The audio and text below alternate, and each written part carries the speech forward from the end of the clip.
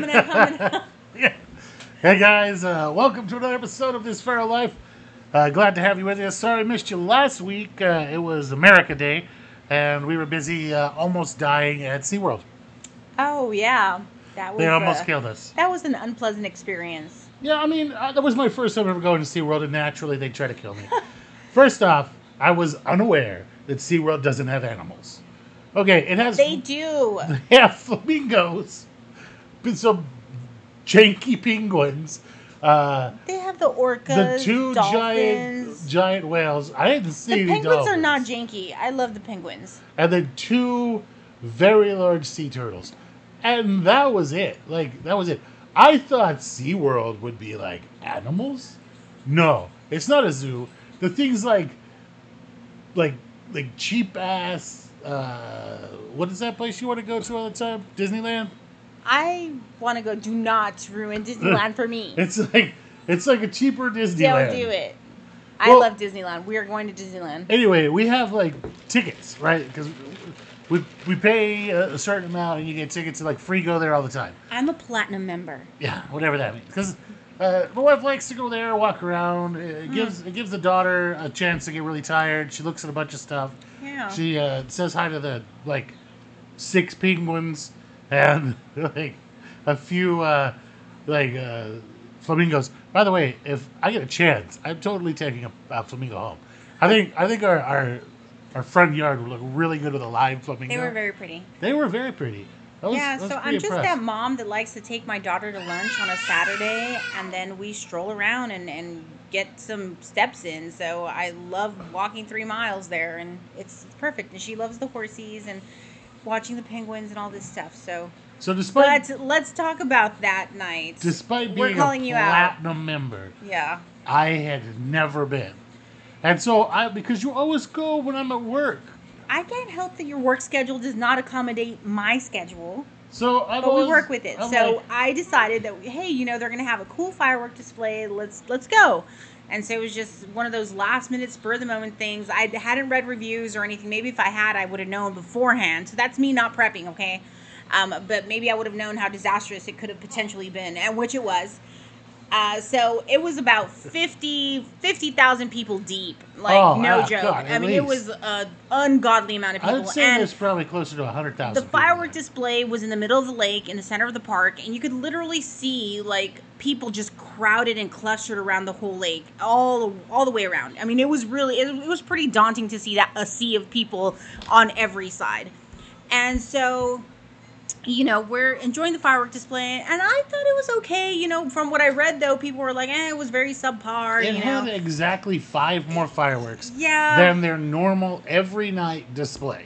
I just wanted to take my daughter, or our daughter, to go see some fireworks, that night. So we thought, okay, it's a controlled area. They're going to have some fireworks. At least she gets to see them and enjoy them. And most importantly, it's free because we're platinum members. So free parking, free entry, all that good stuff. So I thought it was a great idea. And boy, was I wrong.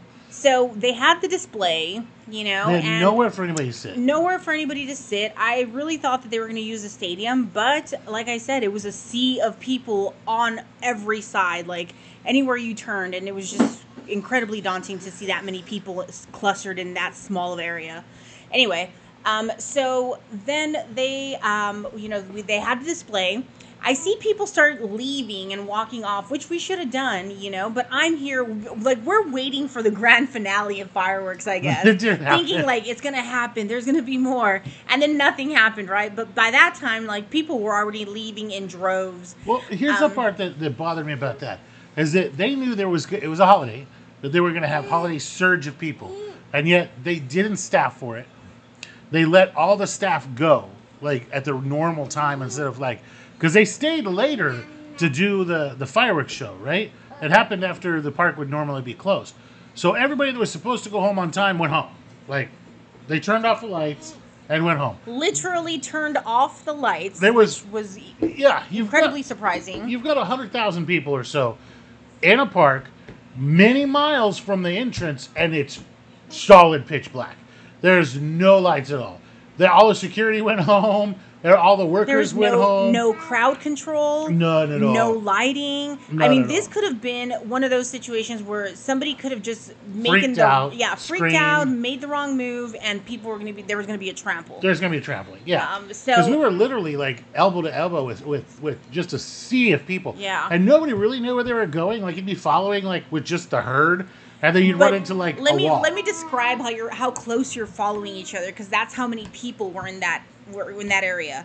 It was like you're literally taking these little tiny steps forward and literally on somebody's heels already. So how close are you to literally touch the person in front of you, their heels? I mean, it was just ridiculous. Well, it's so dark that everybody like you couldn't see anything, and I felt claustrophobic. I mean, Yeah. I'm short. I had to you put know? I put our daughter up on my shoulders just to keep her from getting squished, and it was miserable. People like, oh, why didn't you turn your cell phone camera on? I was like, yeah, a lot of people did, but here's the problem: is your cell phone camera is not going to reach out there 200 yards or so, and let you see that there's a fence or a gate or something there. When I say it's pitch black, It's pitch black. It was- Like I literally no had moon. to turn on the light on my cell phone and shine it in front of my husband and myself so that we could see, and like people around me, I could tell they were grateful for it. But I'm shorter, so I'm starting to feel claustrophobic, and I'm like, okay, we're almost there, and it's a good walk around the park. I A mean, you're couple talking miles. if the full park is like, I think it's about 3 miles, if I calculate correctly, it's about 3 miles. But it was like half the park, because you're walking to the exit, so it was like a mile and a half at least, just walking at that pace behind people in the dark, and you can't breathe. And it was It pretty took us, scary. it took us an hour So that's not plus. even the worst part. So Yeah. let's get to the next part. Oh yeah. So then they have us No traffic no control. traffic control, funneling into 1 or 3 open gates. Now they have a whole bunch of them. They just chose not to open the other went ones. home, Yeah. and so they just locked up their So gates. I guess they didn't have enough security or manpower to like man the gates or I whatever saw the case one may security be. guard the entire time. So then we get to our vehicles, and naturally everybody starts trying to back up and drive out. Before we know it, there's a cluster of vehicles, some of them backing into each other, people yelling, people flipping each other off. Because they just spent like an hour and a half trying to yeah. get out in the pitch black dark. No crowd control. Like, you couldn't even move. So me Yeah. and my husband chose not to even start the vehicle. I mean, we started the vehicle. We had air conditioning. But we chose not to move because why? There was nowhere to go. We just popped Literally nowhere to go. Just popped the trunk and started making like lemonade. So, that's another story too. I decided that I was going to make fresh lemonades, and I had all the supplies with me. And it was just funny. I was like, you know what? It is damn hot. I am thirsty. I'm just going to pop the back of my truck and make a fresh lemonade. People thought it was hilarious. I should have really started selling them, honestly, if I wanted to monetize and capitalize on the moment. People but no. totally would have Yeah, bought 'em, too. people were walking by and stuff, but I wasn't going to do that. People were not in the mood, and I just did not want to. I don't know. I didn't think it was a good idea. Another hour and a half to get out of that Yeah, parking lot. we were there for an hour and a half, so we finally got to our vehicle. There was the one You're shirtless, talking- shirtless guy who decided to Yeah. like the drunk shirtless guy. What time did the display end? I would say the display ended no later than like 10 something. He directed traffic. Didn't He get was a out of hero. the entire park and the parking lot until about almost 1 a.m. Shirtless guy is a hero. Yes, Mr. Shirtless Guy, we applaud you. Yes. We recognize you. We saw you. He had his shirt on. He was not shirtless. He had his shirt on. Gentlemen, you are a scholar and a hero, and thank you very much for taking the initiative to like start directing traffic and getting us out of that clusterfuck. I'm sorry. I'm going to cuss because it really was bad. It deserved it. So it was just really bad. Well, they also shut down all but one or two lanes. Now, there's a whole bunch of lanes normally to get in and out of SeaWorld, but they shut them all down because all the people manning them went home. So there was only like the maintenance, like where the garbage trucks come in and out. Yeah. So that was it. Never again. I'm never going on a holiday again. Ever, ever, Well, ever again. I mean, you should do holidays my way. Yeah. My way is more fun. Anyway. Yeah, so anyway, we learned our lesson, but we just wanted to share that story because it was freaky and it was dangerous. 0 and out of 10, do not recommend. Yeah, do not recommend. So, anyway, moving on. If you see me start talking nice about SeaWorld, it's because they offered me a lot of money. And Maybe it was you. I mean, I've always had a great time out, but you know what? I always go on the weekend, during the day, Yeah. on not a holiday. And so we get to I'm talking like I get to get my walk in, and my daughter gets to enjoy the rides and the shows and all that good stuff, and we love it, and it just gives us something to do. So anyway, hopefully we don't have that same experience when we go to Disney, because it's gonna happen. I So don't know. Why do we have to I go to don't. Disneyland? I'm going.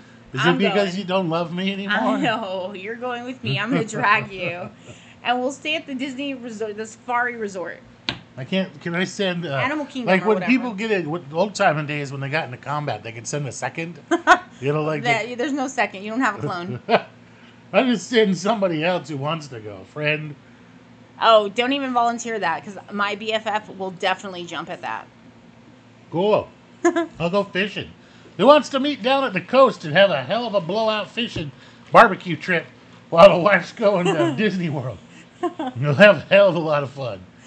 You can't do that. That's not a thing. Why? You can't compete with my fun. My fun's more fun. No, not without me. Mine It's not. doesn't have. At least that's not what you tell me. So Well, I mean, it's going to be great. I have a lot of fun. We go fishing and hang out with people I actually like and not have to breathe everybody's air. It'd be a great time. Anyway, today's episode is going to be about bread making. Making bread, the history of bread, all sorts of fun stuff like that. Bread is a very, very important survival item, and it's going to be in short coming here pretty quick. Thank you, bad weather. Yay, bad weather. This whole Man, throwing it's off been the just climate, a it's terrible been season terrible for it, too. for a lot of people, a lot of farmers, a lot of crops. Yeah, like Terrible. So I got a little bit of history of the bread coming up here. One really, really cool thing is that so they found that charred crumbs of flatbread made by the Natufian hunter-gatherers from wild wheat and wild barley, mixed with plant roots. It was between 14,600 and 11,600 years ago. That was at Shibaku, Black Desert in Jordan. Now, predating that, they have grinding stones and like old mill parts that are over 30,000 years old. That's crazy, but back then they were probably grinding like seeds and not necessarily wheat, maybe like sunflower, things like that. But that is really pretty interesting, especially like Australia and Europe. There's no definitive evidence that they had advanced tools for making bread back then. So if we talk about bread agriculture, wheat was domesticated in the Fertile Crescent. Neolithic sites in Turkey and Europe were started having what we would call like semi-modern type breads at about 9,100 years ago. Now, to give you perspective, that is like 4.5 Jesuses ago. Wow. What? I thought you only measured things in beer. That is too big of about a time to measure in beer. That would be a lot of beer. But we could do longer periods of time in Jesus's. You know, that's 4.5 Jesuses ago they were making bread. Ancient Egypt was doing some sort of, they had artistic depictions already of making bread at 10,000 years ago, which is 5 Jesuses. Just in case you're keeping track. What kind of breads would they make, though? They're making flatbread. They're like unleavened breads. And that's it? Like flatbread? They didn't have like... Well, we don't know. I mean, that's a long time for like yeasty stuff. Now, we do happen to know, and this is a side quest, slight goat noise. Okay, is that we do know that they were brewing beer from wheat and barley that long ago, and that their Medicus back then had beer that had tetracycline in it. And we know that's why so many people survived their major surgeries back then. That's interesting. Is that you would go to the Medicus and they'd have, depending on how. So all the alcoholics survive. Well, the beer back then is not as strong as the beer today. Okay. They basically fermented everything just to have enough alcohol in it to kill off all of the unwanted stuff like Gerardia. You know, just enough to kill off the bad stuff in the. So what do you? I mean that was through most of human history, all the way up to where they're on boats. I always felt like it'd be the opposite. Like it'd be like way strong. No. Back then. They had too much shit to do. Like they would. They had very weak beers, 1 to 2% alcohol, and it was just enough to sterilize the water that they were using because you just didn't want to drink the Nile water back then. I mean, not only did you have hippos and crocodiles, but everybody was pooping in it. And then they were Yeah. floating dead bodies and stuff in Yeah. it too. So we definitely wanted to brew that beer up and just kind of, sterilize it. So they had different types of beer that had different healing properties. So you would go to the medicus and he would, jab a hole in your head, do some eye surgery, do some surgery on your bones, heck, remove a finger, whatever. And then he'd send you to basically The like brewery. the brewery, right? And he'd write you a prescription. Hey, you need beer number 2785, whatever, right? It'd probably be skunky, weird beer that makes you not die, right? And so they'd go and they'd get basically a prescription for tetracycline. There was so much tetracycline in it that it's measurable in the bones of people who have taken it. Oh, wow. So it's almost they'd get like their 100 ml cups would have almost 100 milligrams of tetracycline in them, which was really, really, really freaking cool. Yeah, that's pretty awesome, right? It's a Yeah. class of antibiotics. Yeah. Sweet. And then they had some that had penicillin. They had some that had different things in them. They brewed some that had narcotics, so that you would go and get your basically heroin beer for your headache, or laudanum, or they had a whole bunch of different stuff in their beers. The brewery guy wasn't just the guy that gets you drunk. He was also like the pharmacy. Pretty cool, Interesting. Yeah, that's right? pretty cool. So much science. All right, so we're at ungoat sound. Eh. Goat sound in reverse. How do you How do do you I reverse reverse that? that? I don't know. Okay, we're back on it. So yeah, we've got now there was a lot of Neolithic times. They would do bread cones. And these are conical loaves of bread they'd use as grave goods, and it looks like they just basically molded it with their hands and then put it next to a fire to bake. And then they would leave those cones of bread as baked goods, and that would happen 5th century, so about 2.25 Jesuses ago. You said these were like charred breads, right? I can't imagine that they're tasty. No, but the calorie dense, and these were more of those ones were more of a just an offering. Those weren't to munch on. Oh, okay. Yeah, the breads that you would be the furthest you could probably go back and find bread that you would recognize is going to be in the Greek era. All right, like if you were to go back, you'd go to a Greek bakery and you would find leavened breads, you'd find yeast breads, you'd find sourdough breads, you'd find something that looks like a tortillas, you'd find all sorts of different things. Because they really did travel around and learn how to cook and bring that technology back with them. The Greek were also the people that invented freestanding ovens that had a door, and they would something That was my next question. Yeah. Like, okay, what type of ovens did they use? And kind of like pizza ovens type things. that's what I was thinking. Yeah, but you would recognize it like, oh, hey, that's a bread oven.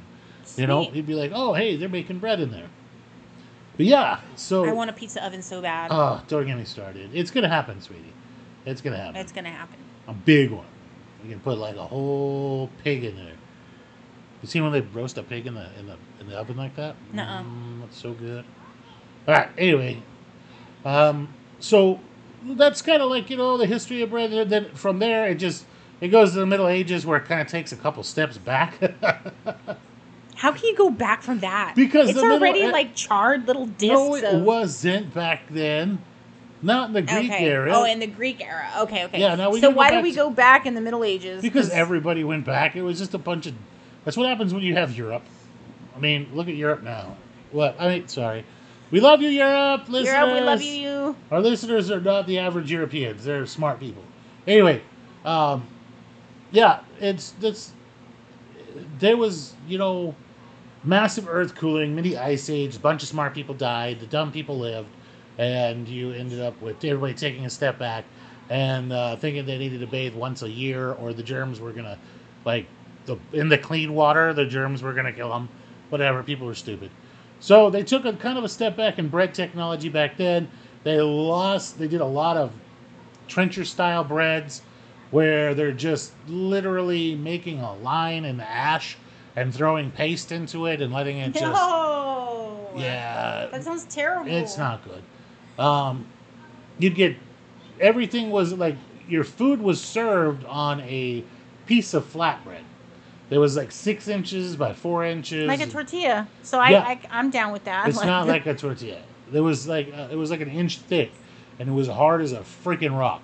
Oh, There was not disposable cool. plates that absorbed the liquids and stuff that Oh, came off of okay. the stuff, and he would take that stupid plate then and chuck it to the pigs, and the pigs would eat it, right? But yeah, it just I don't know. I feel like they kind of went backwards, and then in the 19th century, Renaissance era, An everything. anti-corn law. What the hell? It's the Anti-Corn Law League. They wanted cheap bread because they were putting into a tax on corn. Corn wasn't really popularly grown in Europe at the time. They didn't really because remember they're just recovering from what was basically a mini ice age that happened during the Middle Ages, and that's why it like made everything super cold. So corn didn't really grow very well back then, so they were importing it. Seems like they don't have the best soil then. They do have great soil. That's why they could grow so. That's why they had so many people. But they couldn't. There's just stuff they couldn't grow at the time. So they had huge like corn taxes and whatnot. Well, that stuff really kind of didn't get abolished until like 1846. So it really did stick around for a long time, from like the 14th century into the Wow. 18th and 19th century. So I don't get it for that long. I mean, people these are really- savages. There's a reason we left Yeah. as Americans. There's a reason we left back in 1492. All right, we left. When Columbus sailed the ocean blue.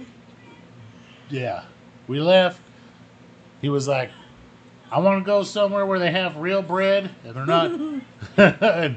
and so he's like, "That I'm way." tired of this plate. Ah! Yeah, and throws it across the room Yeah. and it shatters a brick. You know? So, yeah, so they came up with 18th century.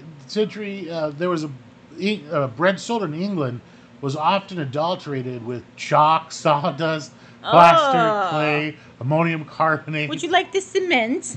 Yeah. Cement for sale? Ugh. What the hell? So, That's terrible. I could like literally build a house with that. Probably, yeah. It would probably be about as stable as Adobe.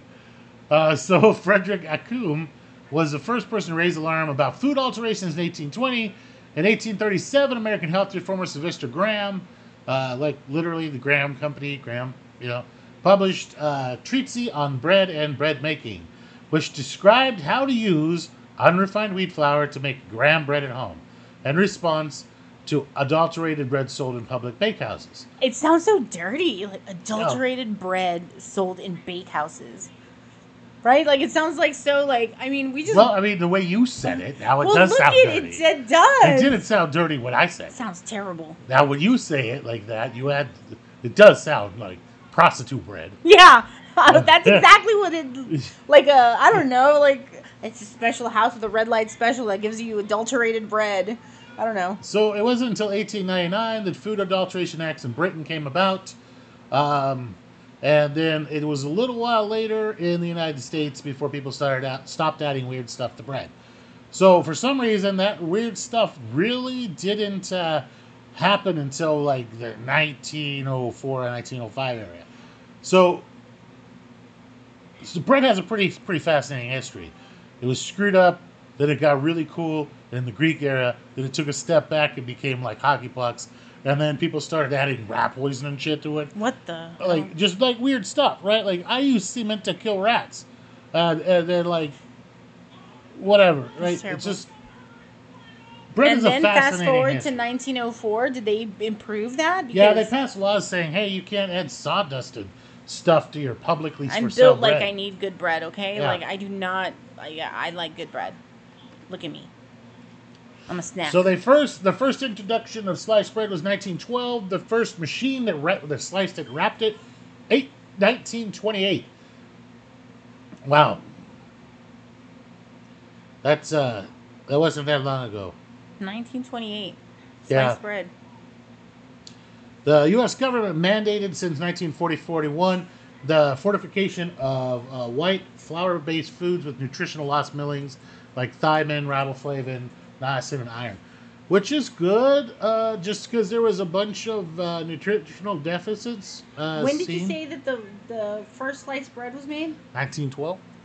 In 1920 is your first sandwich.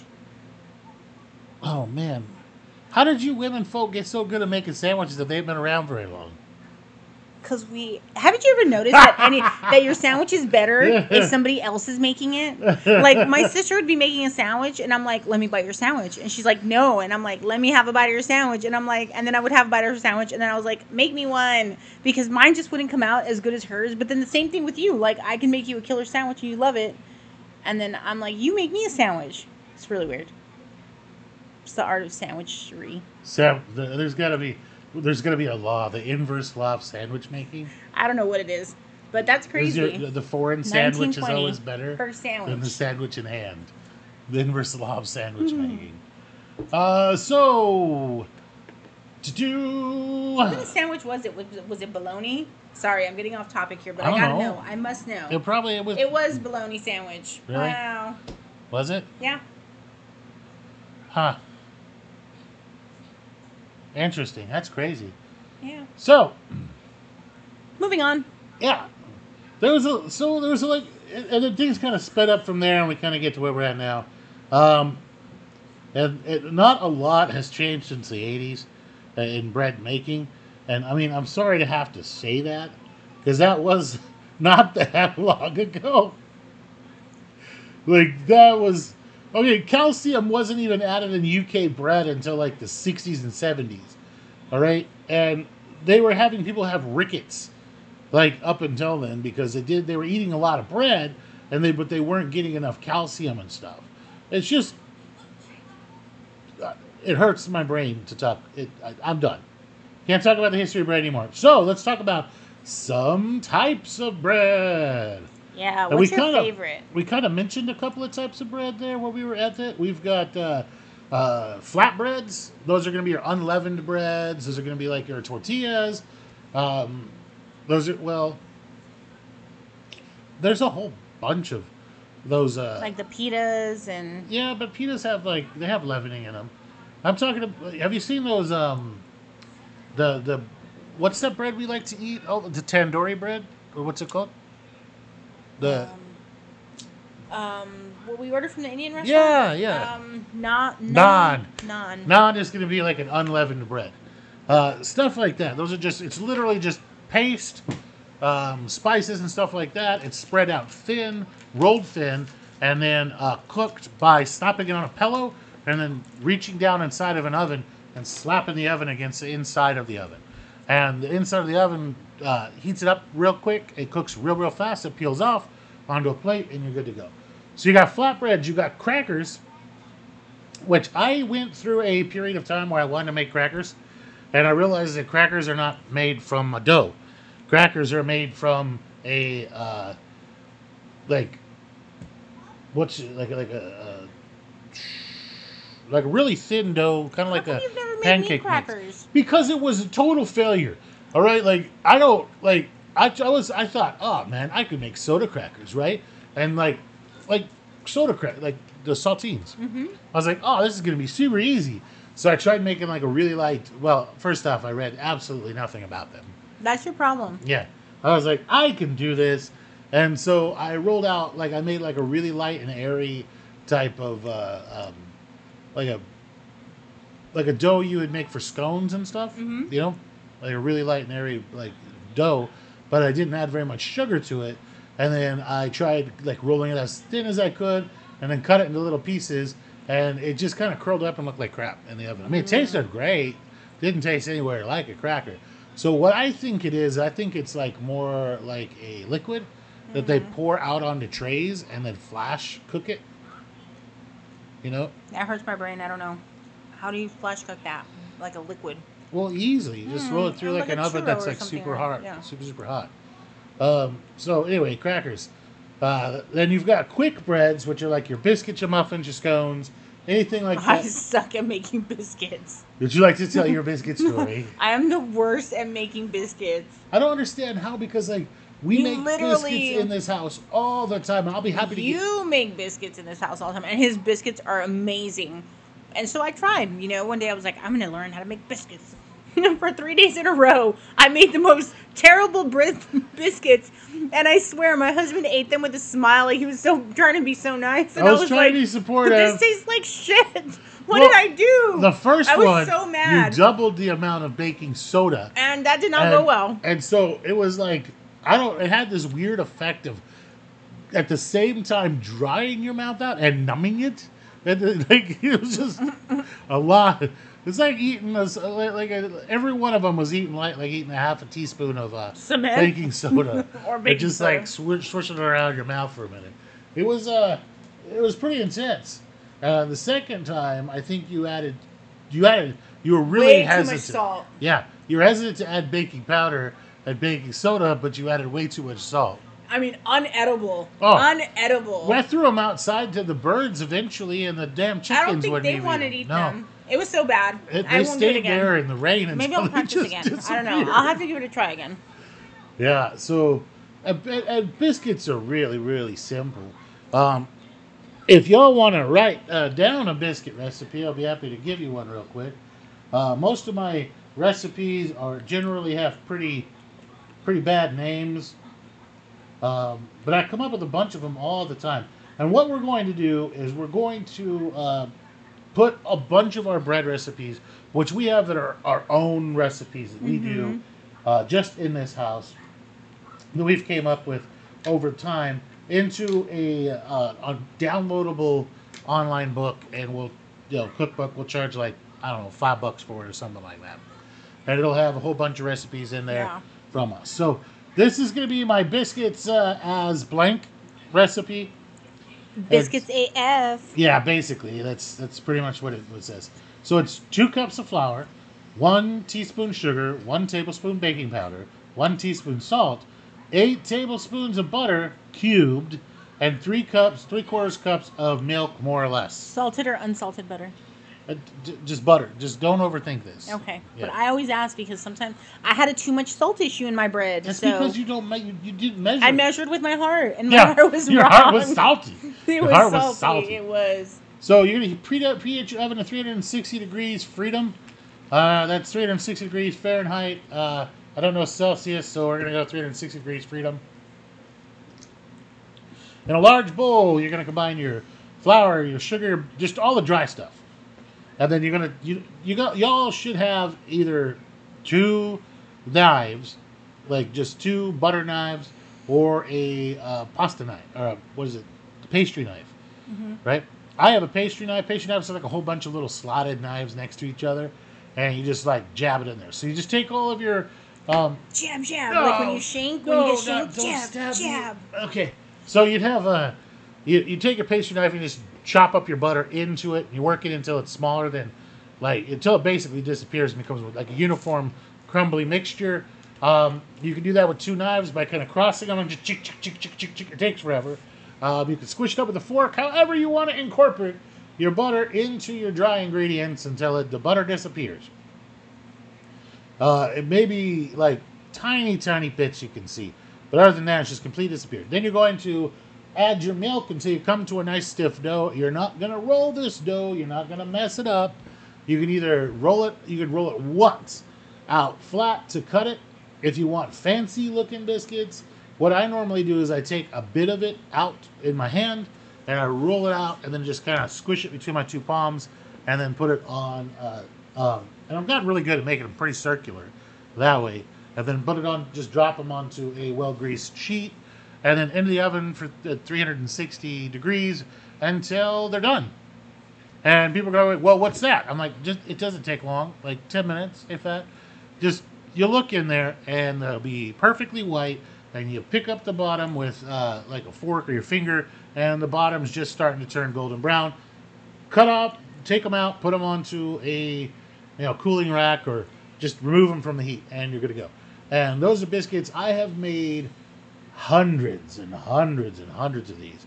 I used to make huge batches that we'd go and we'd take and feed the homeless people because it's so fast and easy to make these biscuits that we'd do like 210 biscuits at a time. And we'd go and we'd give them away to the shelter, and they really, really appreciated with that. So we'll give you other recipes there as we go in our cookbook. So we might like reference something, but you'll be able to have access to it here shortly. So we're gonna get into some yeast type breads. I have Can one. I tell you what my favorite bread is that you make? Which one? The farmhouse bread. The farmhouse bread. That's a Farmhouse yeast bread. Yeah, Yeah. that's my favorite. The farmhouse bread, I call it the farmhouse bread. I don't think it exists anywhere else. I came up with it. I let the alcohol talk to me one day, and came up with this bread. And it is more like a really runny dough than it is a bread, but it's yeast bread, and it like comes out absolutely perfect every Cold single winter time. nights, warm bread out of the oven with some butter. Oh man, it was amazing. I'm so spoiled. Yeah, it's super easy to do. I was looking for my chingazo about it. You are not sharing that recipe, sir, Why didn't I say this one? because we shared our other one. The So biscuits. yeah, visit our book so Oh, you can okay. get our farmhouse bread. Yeah, but anyway, now people might get upset about my measurements in the farmhouse bread, but understand that when I came up with it years ago, I was under the influence of whiskey, and so it's ish. A lot of the stuff is ish, but it's really hard to mess up. Like it's such a forgiving bread. Yeah, see, I'm good at farmhouse bread. I'm good at all the other breads, but biscuits kick my ass. I don't know why. I don't know why. They're so simple. Don't know why. They're so easy. It's the baking soda. I always get it wrong. So, yeah, it's really easy. Well, the farmhouse bread, And it sells really well. So for anybody that wants to bake bread, sell some baked goods, farmhouse bread sold really well. oh, farmhouse bread, because it comes out so perfect every time. Like, it's you can't to over bake it. You would have to just forget about it and walk away for like a long time, because it's just such a forgiving bread. It always comes out exactly perfect. New people, when I teach bread classes, I teach with the farmhouse bread because It's perfect. there's so much margin for error. Yeah. And the loaves look so pretty. Oh, they come out beautiful and domed and perfect every single time. So baked goods were a big selling or a big item that sold a lot, Oh yeah. So on top of us like harvesting our fruits and veggies and all that and processing it and making jams, jellies, and everything that we're going to make for the farmer's market, along with soap and everything else, there we were baking as well, so we would have But we would to pick. be fair, to make a 5-gallon batch, Yeah, it like was a bucket easy. of the dough Yeah. for the farmhouse bread was like just it's a scoop some of this, some of that, Yeah. just go. My husband does not make anything, he's always making cooking everything in mass quantities. And we always share and like invite friends over for dinner and things like that. We just made kimchi, and I just made like 5 gallons. Yeah, of we just kimchi. made kimchi, and now I have kimchi out of my ears. But I have my friends that are going to come over and pick up some kimchi. It'll all so be it's gone always this it's all cool. But yeah, so farmhouse bread sold really well. It looked pretty, and we would wrap it and all that, and then what also sold really well were our baguettes. Our baguettes, because we would make a fresh pesto. And so we had people that would come pick up their baguette in like a French, what was that paper? The butcher paper Yeah, that it's we just put it butcher in? paper. Just butcher paper. We would wrap it all cool. Because it was cheap. Yeah, it was cheap. So we'd wrap it all cool. We'd give them, they'd purchase a jar of pesto, and then they would dip it, and it was like the most delicious thing ever. So yeah, that was pretty cool. So those are my two favorites. So baguettes are really simple. Yeah. You're gonna make a simple, like plain white bread type recipe, and then you're gonna take and roll it out thin, and leave it alone and let it rise, and then punch it back down and roll it again, and then the part that was up is now going to be facing down, and then make little cuts across the top of it, let it rise again, and then pop it into a cold oven and turn to 350. And what that'll do is it'll cause it to get real nice and airy on the inside, because it'll rise super quick while it's getting hot, and by the time it's hot enough to start baking it and the yeast to start dying, you get Yeah. that nice crust on the outside. We would sell out every time. So baked goods for farmers markets are a very good idea if you're thinking about it, or if you're on the fence about it. They're very simple to make. Yeah, if you're pondering making baked goods, this is your sign. Do it. You Yeah. won't be disappointed with the results. You'll sell out all the So time. Zucchini bread did really well too. yeah, well, that's not that's not a simple. I'll put my zucchini bread AF Oh man, recipe that in was the book. amazing stuff. It Yeah. is not. It's a little bit more involved. It's probably the best zucchini bread recipe ever. And I mean, I'm not being shy about Agreed. that because No, I've agreed. tried I mean, we a had bunch of zucchinis them. coming out of our ears. We had to get really creative, and my husband's just very gifted at cooking and making all sorts of deliciousness. And so we one year I was like, oh, my first year on the farm, we had an abundance of zucchini, so I was like, well, let's try zucchini bread.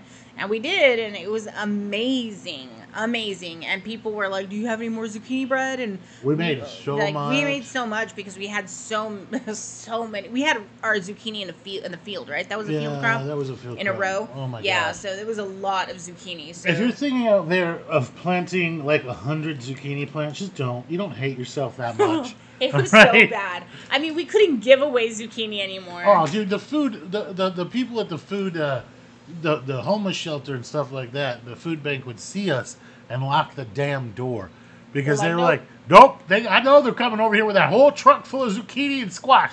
No, no, no. Because, we were selling it and we were practically giving it away. Like, hey, take 3 for an I hour. like squash though, So, Yeah, but not when it's in such an abundance. yeah, I couldn't even. I mean, everyday squash, like I don't know. What else did we make that was fun? The squash relish. Squash relish was really good. Yeah, but we're talking about breads. What other breads did we make that were fun? I mean, we've made all kinds banana of stuff. bread. Banana bread, Banana pretzels, bread. Well, pretzels are really, really easy. Pretzels and bagels are made almost exactly same way. donuts. Yeah. So if we're gonna talk about pretzels and bagels it's a stiff dough, and then you boil a bunch of water. And you bring a heavily salted water to a boil, and you throw it in there for about 30 seconds on each side. And you take it out, and that gives it this chewy texture. And then you bake it, and that's how you make your. That's how they get their chewiness. That's donuts too. No, I see you boil them, right? no, you see me boil. Bagels. Bagels. Oh, okay. Yeah, so bagels sorry. and pretzels are made Yeah, the I got same way. confused. So yeah, bagels. So to make a sourdough is just now you need to make a sourdough starter. And That's the challenge right there. I think that's a little complex. Nah, it's just now on its basic level, it is you take a cup, a container, a bowl. You put a couple of tablespoons of flour, a little bit of water, and just a touch of sugar in there, and you set it out somewhere until it starts bubbling. You're gonna capture wild yeast that are in the air all the time. There's yeast around you everywhere, but it's a wild yeast. So you don't know what kind you're gonna get. So you're gonna also pick up your lactobacillus, which is gonna give it the souriness, and some of the malolactic fermentation bacteria as well. So it's kind of a crapshoot of where it's going to be good or not. I mean, I have that one that's in the fridge. Once you have one, they're good forever, practically. Now, a lot of places have caught on and started selling the starters, where you can buy them either as a liquid or as a powdered starter. We've seen Red Star Yeast has their sourdough starter in a package. Yeah. And it's worth it. I think it's great. It works really well. Fleshman's Yeast also has one. I like Fleshman's. I like the Red Star's sourdough starter. It has like 4 different bacteria, 2 different types of yeast in it, and it's a really good starter. The best sourdough starter I ever had in my entire life, I got from a cherry tomato. Interesting. Yeah. So what would happen is when we talked about our seed saving episode, where you go and you like blend up the Yeah. tomato in a little bit of water with a little sugar and let it ferment, right? To save the seeds, and that fermentation process will clean the seed coat off of the seeds, and the bad seeds will float and the good seeds sink. Well, I did that with the cherry tomatoes. I had some cherry tomatoes that had been on the vine for too long, and they were all kind of like crinkly skinned, like they were old. Well, I just took them and put them and just mashed them up with like a fork with a little bit of water because they were super, super sweet. I think I added like maybe a quarter of a teaspoon, just a pinch of sugar, and like a cup of water and like 4 or 5 tomatoes. And I put a glove over the top. And after a couple of days, it fermented like crazy, like fast. And I was like, wow, there's got to be some really killer yeast in there. And I smelled it, and it smelled sweet and amazing. I was like, holy crap, you could pretty much drink that.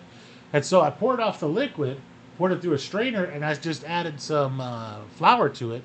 And it came out to be one of my favorite sourdough starters I had my entire life. Like, I kept that thing alive for a long, long, long, long, long time. And I've been meaning to make another one from a cherry tomato or another tomato. So if you have any old tomatoes that have been on your vine for a long time, you can ferment them a little bit and turn them into a sourdough starter. It'll be amazing, amazing sourdough starter.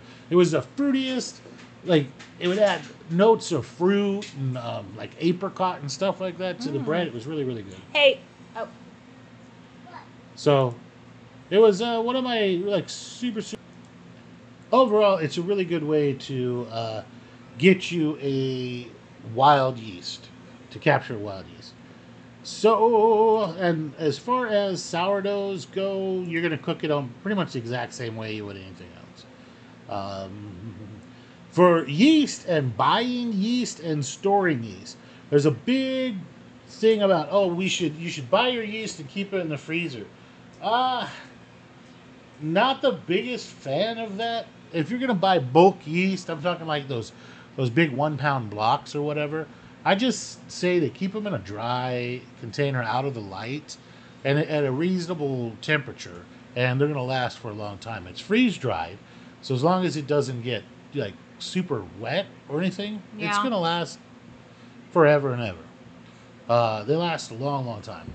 I'm not a big fan of putting anything that might be alive and you want it to keep alive in the freezer. You know, I'm laughing because remember the time that I opened every package of Fleischmann's and I put it in a jar, and you were like, "Why?" You were so mad at me. I don't know. I thought it would look cute in our baker's rack, and I was like, "Oh man, I screwed up." I had all these blocks of the yeast stored because what's in that little 1 pound vacuum sealed foil pouch. Like, it'll last for, I mean, the expiration date's on them like 5 or 6 years. Nope, not in our household. Not in our household. And they just all needed to be in a Tupperware container on the That counter. was cute that It I was got a- from IKEA. It was cute. Yeah. Now they're only like 6 or 8 Yeah, months. I expedited their usage. Now I'm like, there's let's no use way them I'm gonna quickly. use 5 pounds Yeah. of yeast in 6 months. I screwed up so bad. I felt so bad about that. Well, at least it wasn't during Rona when you couldn't find yeast. Or like, yeah, no kidding, right? Yeah. Remember that? We could not find yeast anywhere. It was so hard to find. We had to order it. Well, yeah, but it was like it's not hard to make yeast, you know. Yeah, we've always just had it, so we weren't like in a dire need of it. But it was kind of obviously scary. It made us feel a little, like insecure, of course, because Well, of most of everything our you saw yeast stuff going is in on. storage still. Yeah. Because we never moved out when we moved into this house. We didn't bring everything. We left an entire Yeah, storage facility. because remember, guys, we're like in limbo right now, and it sucks. But Yeah, waiting for them to finish building the house. Counting down, and that's the only thing when you're buying like land in a house and the building process and having to wait and like The wait be in the kills you. in between. Because yeah. you're like already ready. You're so ready. My Yeah. own kitchen to my specs. And you're like, I want to have the land that can go out and chop stuff and build things. Ugh, man. And you got that primal urge to go and pee on your own trees. Yeah. Yeah, I don't get that urge, but okay. I mean, I'm down with everything else except being on trees. Yeah, you gotta go mark your territory. Establish dominance. Okay, I'll leave that to you. The when we were out there looking at the land again yesterday, all of the little tunas are ready. We have a lot of cactus, unfortunately, so we're gonna have to do a lot of clearing. But on a positive note, the tunas were ready. They were a dark purple, at the top. So we're looking forward to making some wine. And we'll bring you guys along. It's our land, so we can pick them if we want to. Yeah. And we'll bring you guys along on that journey about how we process them and how we make wine out of them, because it's really not that difficult. It's a pretty straightforward process. You just kind of burn off all the little. Well, you pick them with what stopped us yesterday is that only thing I had with us was like a couple of pair of like cheap latex gloves from work Yeah. and a garbage bag. And I was like, I'll just pick a bunch of them Ah, the spines went right through the latex gloves. I told you they would, and you did not listen to me. So, barbecue tongs are the way to go to pick Yeah. those. Barbecue tongs, and then you burn them off. You like roast them, basically. It works out really well. You just hit them real Burn quick off with the needles. Or the little blowtorch. Yeah, That just hit them real works. quick with a little blowtorch on all the different sides. I put them on like in a piece of expanded metal or a piece of a grill grating, and just do like a few handfuls at a time to make sure you get all of them done. But it sounds like it's a long process. It's not. The spines just immediately evaporate when they hit a flame. They just go away, and that just makes sure that you're not feeding your family and friends jelly and wine that will kill them. Yeah. Accidentally spikes. Yeah. No, thank you. Not fun. Not fun. But it's totally worth it because it's a really good source of free fruit. It's delicious. It's really quite good. We also Right. had mesquite beans on our tree, so that's Yeah, pretty cool. 'cause mesquite bean we jelly. love mesquite bean jelly. Oh, the Native Americans used to make bread out of the mesquite beans. Oh, interesting. Yeah, you can can see that. substitute up to 30% of your flour in any recipe with ground mesquite bean flour. Interesting. It's the whole pod. It's the pod, the bean, and everything. You just I'm gonna need one of those molcajetes. why we have a flour mill. Oh, well, okay, we'll do flour mill. Yeah, that's gonna take you. All right, you don't want to go. You want to play. You want to play. I'm a native. Go for it. There was a reason that their lives suck. Hey, I want one anyway, just to like do my spices, grind my spices and everything. We have a like, no, mortar I and don't have pestle. I don't have like an official lava rock and like all that setup. The one straight up from Mexico. That's what I want. Okay, that'll work. I'm gonna use my my grain grinder because that's gonna be a lot faster. We'll see who wins. It's not about being fast, honey. It's the art. What I'm gonna want to make a bunch Who's of gonna have bread cooler to pictures? sell. Me. Yeah, you look at me because you know I'm right. Well, your pictures will be cooler, but my product will be superior. Right in the heart. In the heart. So, what do we got for news? I know it's gonna be mostly doom and gloomy. Unfortunately, there are some things that are concerning. You know, you have like What? I'm sorry, I'm being distracted by my 4-year-old. But we have a couple of things that are concerning, you know, like, so Georgia is experiencing a failure of crops for their peaches. And not only peaches, peaches are probably not the most fragile fruit to grow, but they're definitely up there in fragility. But you also have apples and other crops that are being affected. And we have El Nino to thank for that because he's disrupting all our weather and changing, you know, types of weather. So they're historically, like, they've always had a really cold, you know, what was it called? Hours. chill They have hours. Yeah. so peaches need a certain amount of chill hours, To so set freeze fruit. hours to set fruit, and then it'll warm up, and then they bloom and blossom and all that good stuff, right? But Then they what need happened? water. Yeah. They need water. Of course. But what happened is that they had a out of normal warm February. So like historically like a record warm February. And then they had a historic record freeze in March. Which caused all the blossoms to Yeah, go it caused it all to go out. So I mean, they typically have about 80 migrant workers in this one particular farm, but they're at 30 migrant workers because there's no work, there's no peaches, and so that just affects a lot of things, you know. And what's really interesting is that because they consider peach is considered not like a main crop, the insurance that these farmers get, I mean, they even went to go lobby this insurance because it doesn't cover peaches. It only covers major crops like corn and beans and things like that. And so they had to go lobby so that, you know, the insurance can cover them. And, you know, they just lobbied this year about it, and now they have a peach failure. And there's nothing to... They're getting very, very little help. Those farmers out there are getting very little help. Well, for that. I have to admit, I haven't seen the peaches on the side of the road that usually are around here. Yeah. Oh, exactly, right? Yeah. There's a time of year where you see everybody selling peaches. Mm-hmm. They sell the Fredericksburg peaches, and I have not seen I haven't peaches. seen them at all this year. That's crazy. And I was up in Fredericksburg the other day, and I didn't see like Das Peach House and all those ones. Yeah. Like that. They didn't have anything out. Yeah. That's interesting. I didn't even notice that until you brought it up, but you were absolutely right. And just pro tip, the way to tell whether or not a peach is ready is if you see it red on three sides. Once it's red on three sides, then it's ready for picking. But if it's not, or if you leave it any longer than that, then it's gonna go soft. So you don't want to do that. But yeah, it's just a bummer to hear about these farmers and how they're struggling right now. And there's no insurance to help them, and it's affecting everything. Migrant workers, them making money, all kinds of stuff. So yeah, just I don't know. It's concerning. I want to know about the sriracha shortage that you were talking about. In other shortage news, we have the sriracha shortage, and it's caused by the same drought that hit the Georgia and everywhere else, has caused a complete failure of the jalapeno pepper crops in Mexico. That's what they're made. What sriracha is made from is red jalapenos. So, and that takes a long time to go from a regular green jalapeno to grow up and become a red jalapeno and get the sweetness that you want in it out of it. And so now they're like talking about sriracha peppers are going, sriracha's going for like $120 a bottle. I'm like, wow, I make a lot of hot sauce. And I mean, I will happily sell anybody out there listening a quart jar of my hot sauce for $120. But you don't understand. Sriracha is like sriracha. Mine's really close. Really close.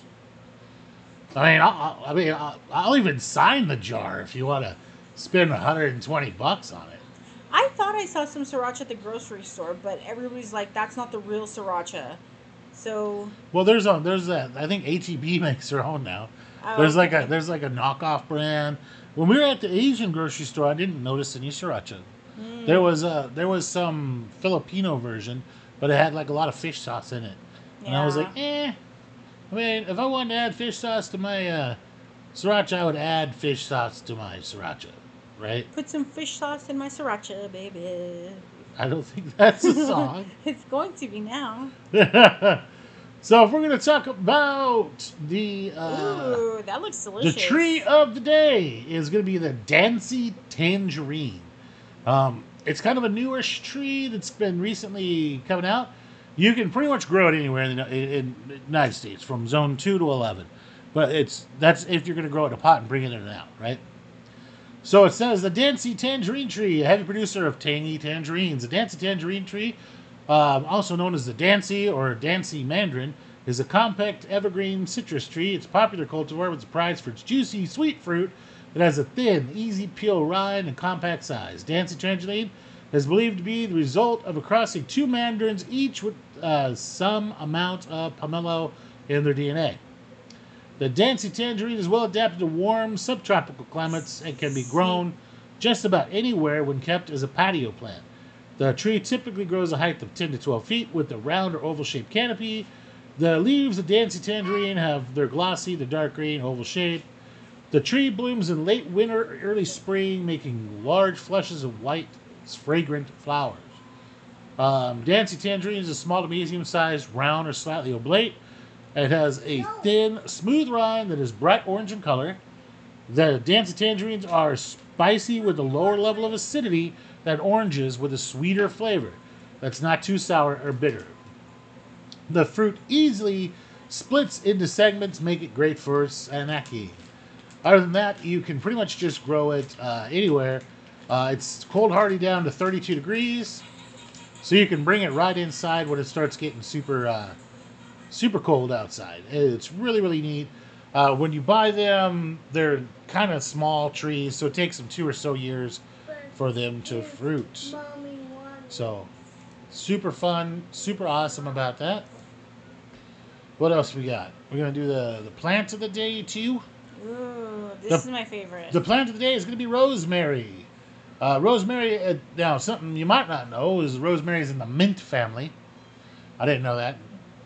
I thought it was like in an evergreen family. Because when you start, I would guess the evergreen. Yeah, when you start whacking on it, it smells like a pine tree, you know. And it looks kind of like a pine tree, like right? pine needles. It's interesting. Here, it just grows like a weed. I love it. Yeah, I it love grows it. like a. People use it in landscaping or hedges around here. Like you could trim it with a hedge trimmer. Just like Yeah. it grows like insane around here. Like, don't bother buying rosemary at the grocery store. Just Just go look in get your some from your yard. neighbors. Yeah. Yeah, or your neighbor's yard. Rosemary is native to the dry, rocky areas of the Mediterranean, especially along the coast. The name Rosmarius derives from the Latin word "who cares," which together translates to "dew of the sea." Did Rosemary, you say dude of the sea? dew of the sea. Oh, I thought dude of the sea. I'm like, wow, who's that? So, rosemary has been used since the time of the early Greeks and Romans. Greek scholars often wore a garland of herb around their heads to help them with the memory during exams. That's why you'd see that garland around people's heads. That was actually supposed to be like rosemary. What did it do again? Memory. It was supposed to help them with the memory. Oh, really? So, like like see the little Yeah, gold crowns of and course, stuff. yeah. The gold crowns depict having a crown of rosemary around your head From memory, wow. to help you with your memory.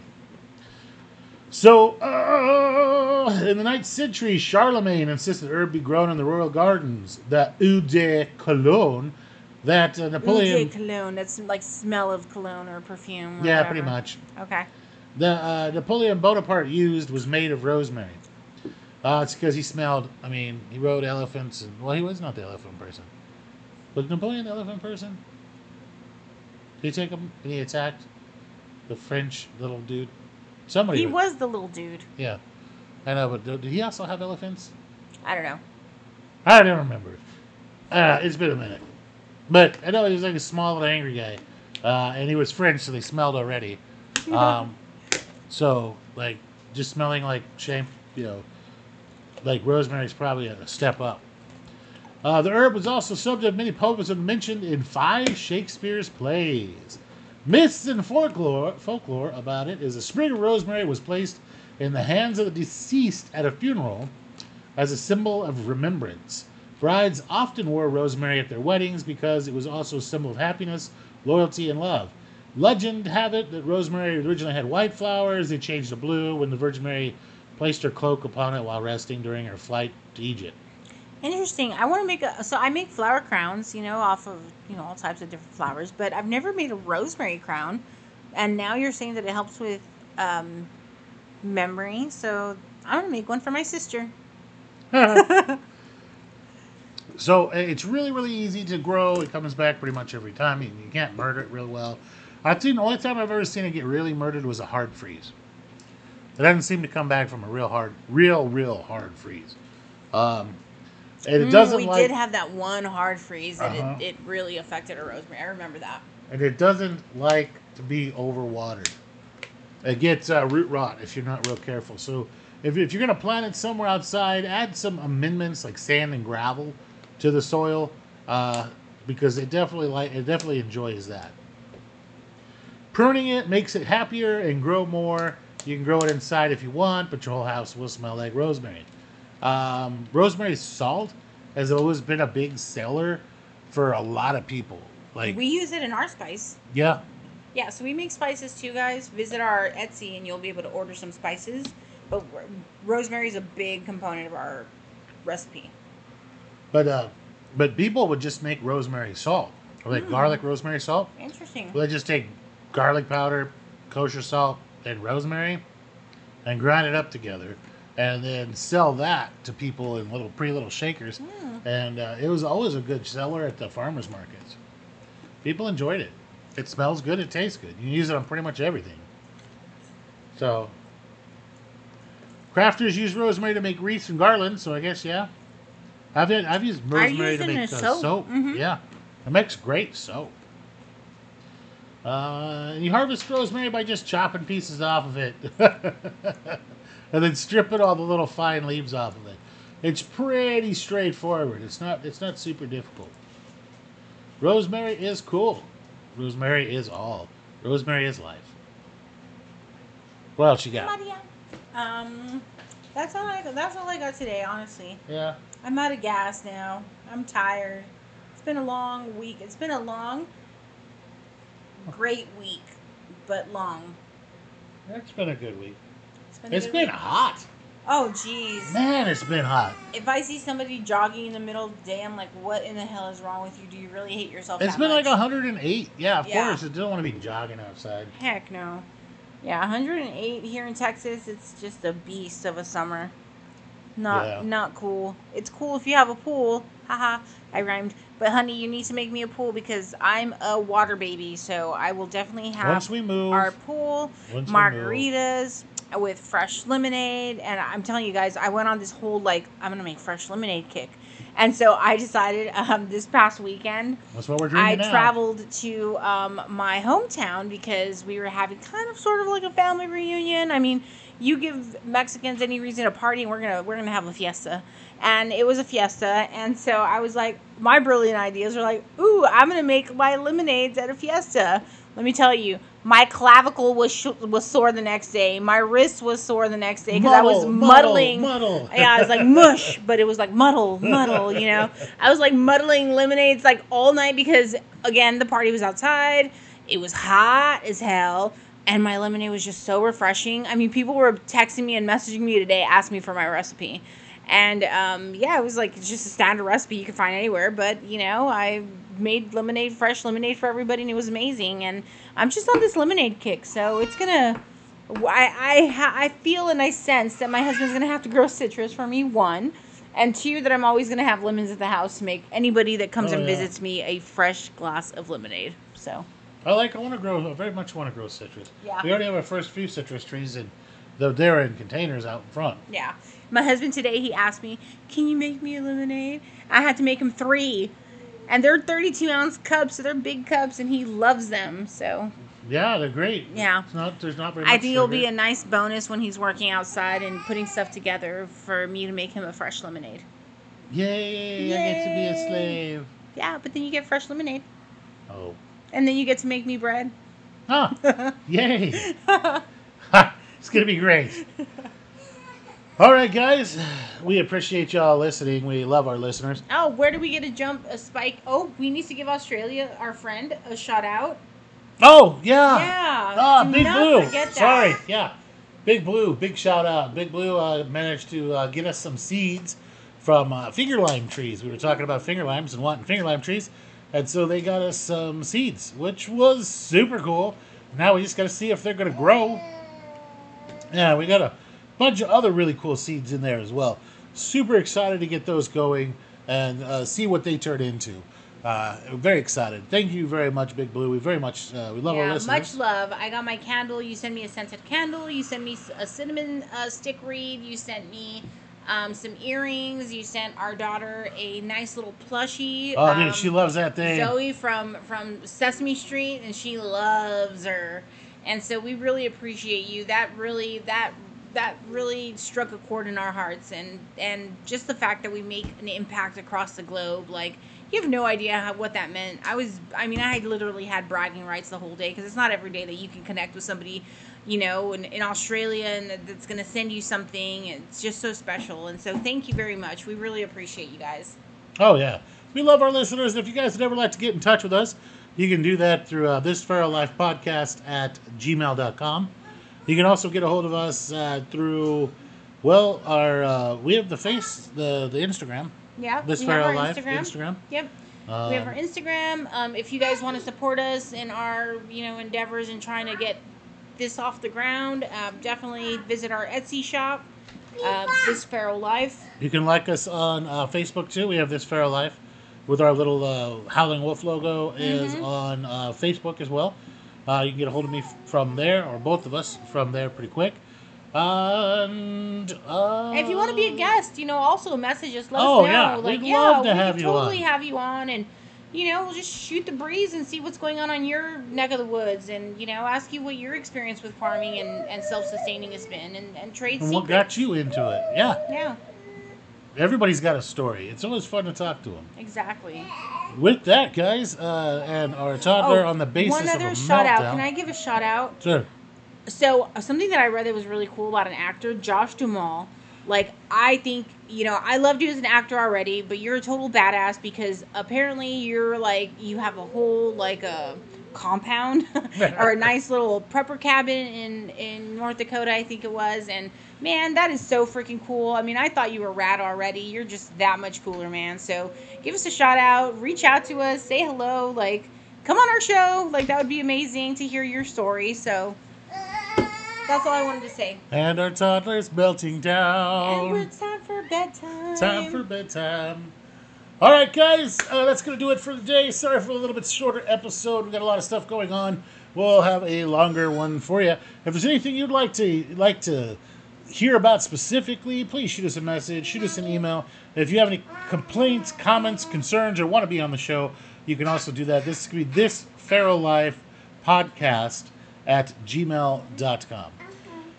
Our Etsy is thisferallife.etsy.com, and you can find all sorts of our goods and swag over there. And our book, our first cookbook, our bread book, will be up on there. Give me a week or two. I need to actually, there's a couple of the breads that I haven't made recently, and I need to make and take pictures of so that I can put them in the book.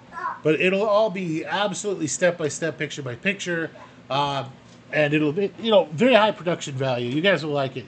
It'll be available as an ebook, and you could just print it off if you wanted it. But I don't believe it's going to be in a print book at this time because it's just going to be a booklet, maybe 25 to 50 pages. But give me a couple weeks on that, and I'll have that together for y'all. All right, guys. We love you, and good night. Good night.